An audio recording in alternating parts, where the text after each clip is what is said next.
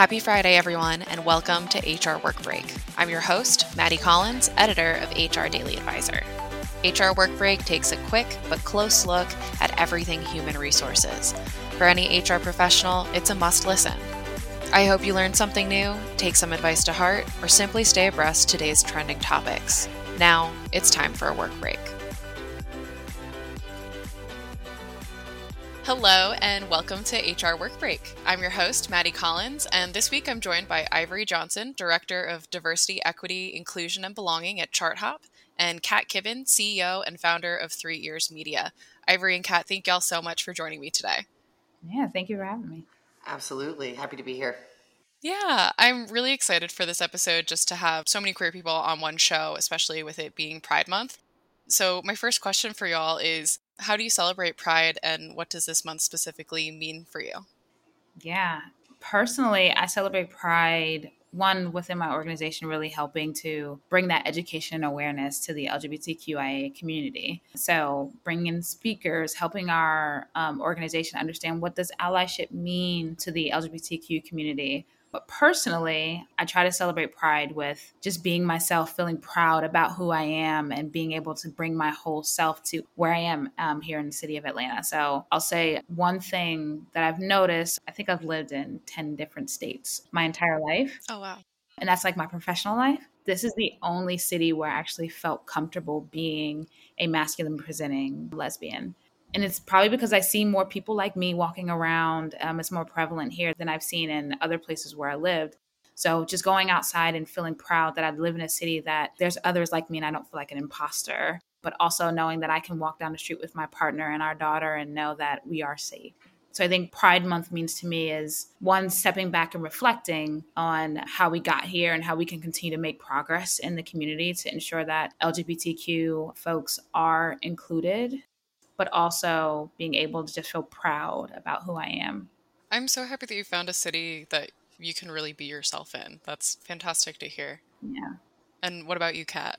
Yeah, so by day, I joke that I have a gay job and a day job. And so during June, I do the gay job, which is I always clarify that I'm not a DEI expert. That's not how I spend the majority of my time. I spend the majority of my time teaching people to write job postings and build equity and access through that. And so in June, there's a massive shift in how I spend my time because I'm spending that time translating all the stories that I've used with my family to help them understand my evolving identity as a non-binary and trans person and translating that into something that helps people feel safer at work.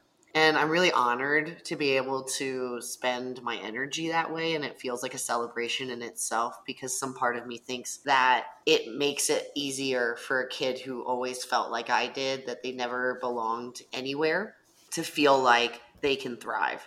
And simultaneously, I realize that we get the chance to give parents hope too. We get to let parents see that their kid can be anything. And again, that feels like a lot to celebrate. This year's Pride, I'm celebrating a little differently than I ever have because I am currently traveling the country in a van. And so I've been to 18 different states over the last 6 months, and I'm currently in Montana, which I'm not sure anyone would be surprised to hear that not a lot of huge Pride celebrations. But it's more of a personal celebration this year because it's the first time that I feel like I've truly felt 100% like myself, that I've been able to talk about that honestly and be able to do good work with that knowing of myself. That's fantastic. Kat and Ivory, both of y'all were talking about how important belonging is. And just from when I started growing up, when gay marriage got legalized, and I finally started seeing people who are like myself as well, like how both of y'all have experienced. What kind of shifts have you guys seen in the corporate world? Because it's one thing for your personal life and your social life to feel accepting. And y'all are doing wonderful initiatives within your own companies. So what has that looked like from the start of your career up to now? I don't know how old you are, Ivory, but I remember I was married and I used to have to carry around a folder. And the folder was for in case something happened. It gave us the same amount of the kind of coverage. We had to go to a lawyer and say, can you create paperwork that would protect us like a married couple in the state of Tennessee? And I also remember holding that folder the day that gay marriage passed and watching that and experiencing that. So that was my context, right? Back in the day where I remember saying to my manager, I'm dating someone named Stacy. And they're like, oh, he sounds wonderful. And I'm like, how many people do you know named Stacy that are a boy? Right? Like, and now we're in this place where everyone's like, so tell me about them, right? Like, I think there's definitely been a shift in openness. I think as far as investment, we still have a long way to go in actual structure that supports all people and not just the person that people feel most comfortable with, the person that we've legislated into equality, right? But it's the actual work that happens behind it that we still have a long way to go. I'll definitely agree there. I think on the openness piece, there's been a complete shift. I remember when I started my career, I was going to interviews in suits, and I have a very feminine voice. So when you talk to me on the phone and do a phone interview and then you invite me out, you're expecting me to look a certain way. And then when I show up in a suit, I kind of got the big eyes and the frowning looks and feeling like, okay, is something wrong? Do I have something on my face? And I felt like a complete imposter, but I was still going to the interviews, and I know I killed it out the park, but I would not get the job. And I remember there was one interview I went to at a bank, and they actually called me with an offer, said, hey, we want to make you an offer. About an hour later, someone looked at my LinkedIn, seen how I looked, and then I got the call that, hey, we're actually going to rescind our verbal offer we made you. Oh my God. So that was very early on in my career. And then shifting to when I worked at Google, seeing that no matter how I looked, no matter how I dressed, it didn't matter. I felt like, okay, like there is actually a place where I do belong. And maybe that's in tech and not in more of the traditional spaces. But I'm seeing that change happen over all industries. However, I think a lot of companies still definitely needs to do the work to make sure, like structurally, like some of these things are changing. And not just the fun things, not just creating ERGs and creating community and bringing great speakers and going out for pride and getting the pride flags, right? It's what are your benefits looking like? Are they open to the LGBT youth community? Are you openly talking about how benefits could help someone that is trying to transition? Also think about how you can recruit from the community as well, and increasing your representation as a company, but also creating safe spaces. So like one that's top of mind for me is how do I create gender confirming policies? How do I create like ensuring that our workplace is safe? So if someone's causing harm, what is going to be the steps to ensure that that doesn't happen again? If it does happen again, should this person even be here? So those are like questions I'm asking myself now that I think a lot of companies should be asking or are having those conversations.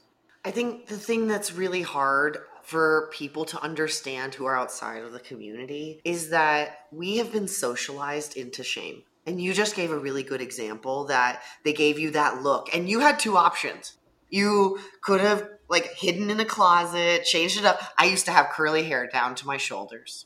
I wore pink shirts because I decided that that was the safest option for me. I thought that I couldn't have a career and fill in all the blanks.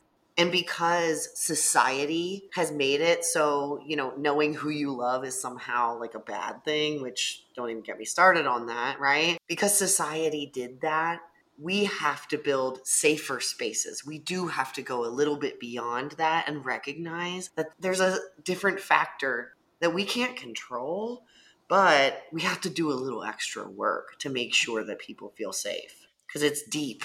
It's so deep. Mm-hmm. Yeah.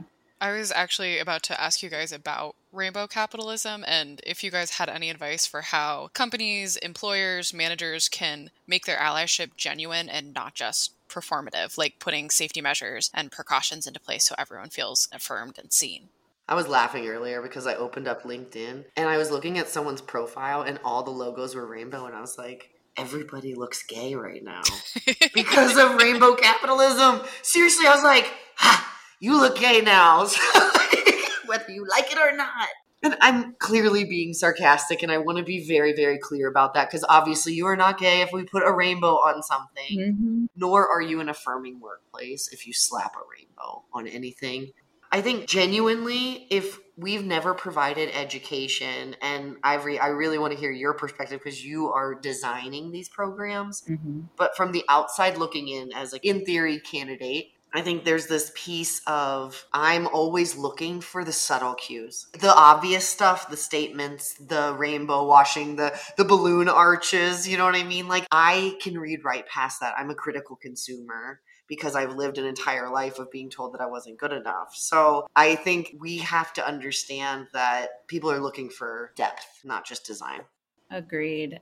I remember at the beginning of Pride Month, I started seeing, a lot of things on LinkedIn with folks just saying, don't just change your company logos to the rainbow flag. Like, really back it up with some of the things that you're actually doing to increase representation, to ensure that your culture is safe for those that are part of the community. And, some companies still did it. One thing I wanted to do at my company is I didn't want to change our company logo to the rainbow flag, because I think that automatically comes across as being performative. One thing that I'm really trying to do is ensure that we are being very intentional. So we recently just created our first ERG, which was, they're called IRIS. So individuality, respect, inclusion, and safety. And they are for the LGBTQ community. And one thing I'm doing with them is really taking them aside and saying, hey, we need to make change in this space. Let's work together to do that.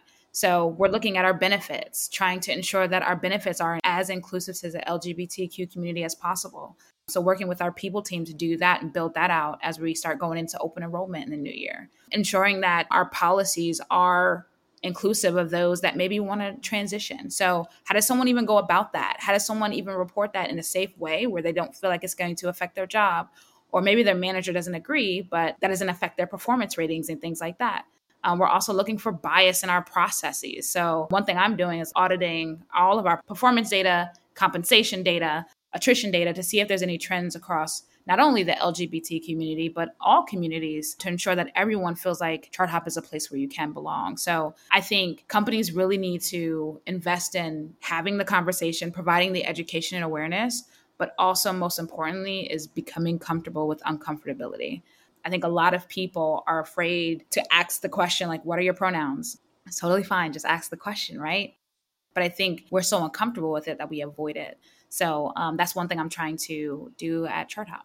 I love how deep and how seriously y'all are taking it, because it's not just you're trying to do things on your own. You're reaching out to the people within your community to make sure that all voices are being heard. Because that's where I think most HR and talent goes wrong in this exact category, is we think that best in class means best for us. That's not what that means.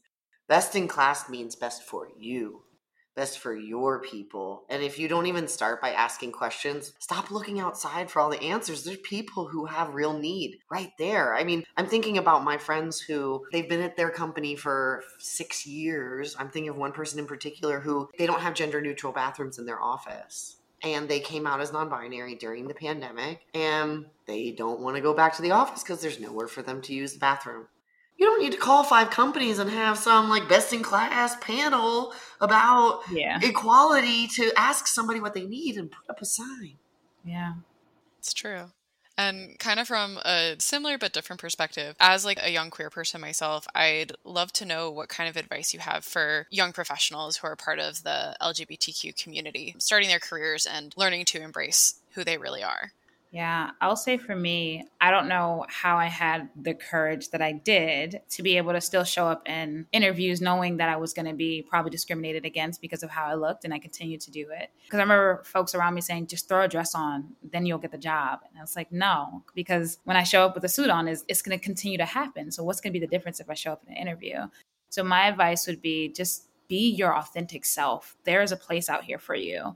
Do not lower yourself to fit into any company because they're not worthy of you.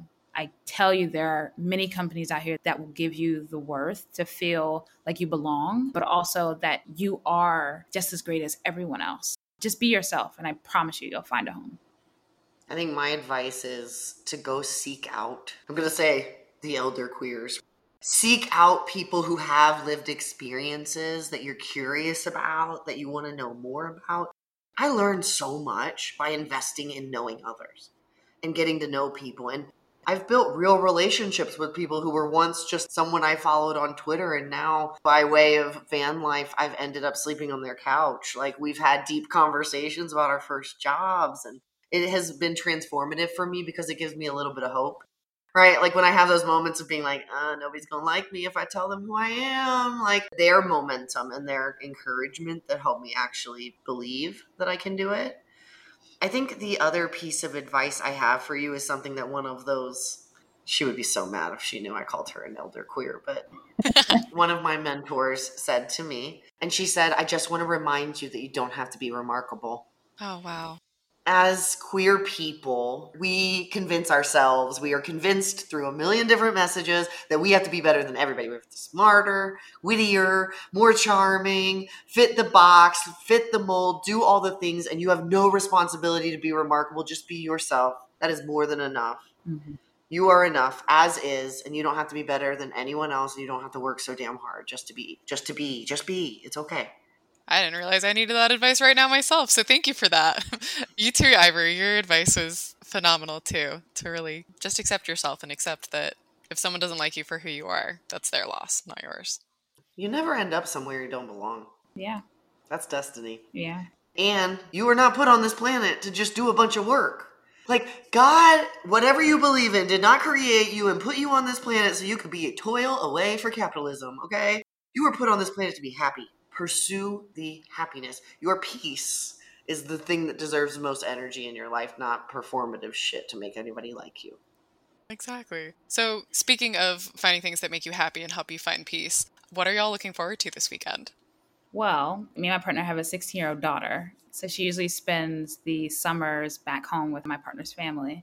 She decided to stay home this summer and work. Aw. She changed her mind halfway through the summer and is going back home. So she's going off. I'm going to spend the summers having fun back with the family. And then me and my partner are going to spend this weekend all at the pool, just relaxing, sunbathing, having a great time, cooking out. So I'm excited for that. Nice. Yeah. I casually mentioned van life, and so I am going to Glacier National Park, which is one of my bucket list places. It's basically where water meets mountains, and I joke that it's a cloud factory, so I'm really excited to head up there and explore the closest to Canada I'm willing to go. That's awesome. It sounds like y'all both have really great weekends in store. And Ivory, Kat, thank you guys so much for joining me for this conversation. It was really a pleasure, and it went by really fast. Yeah, thank you for having me. This is great. Thank you for having me. Again, I'm Maddie Collins, and thank you for listening. Join us next Friday or whenever you need a work break.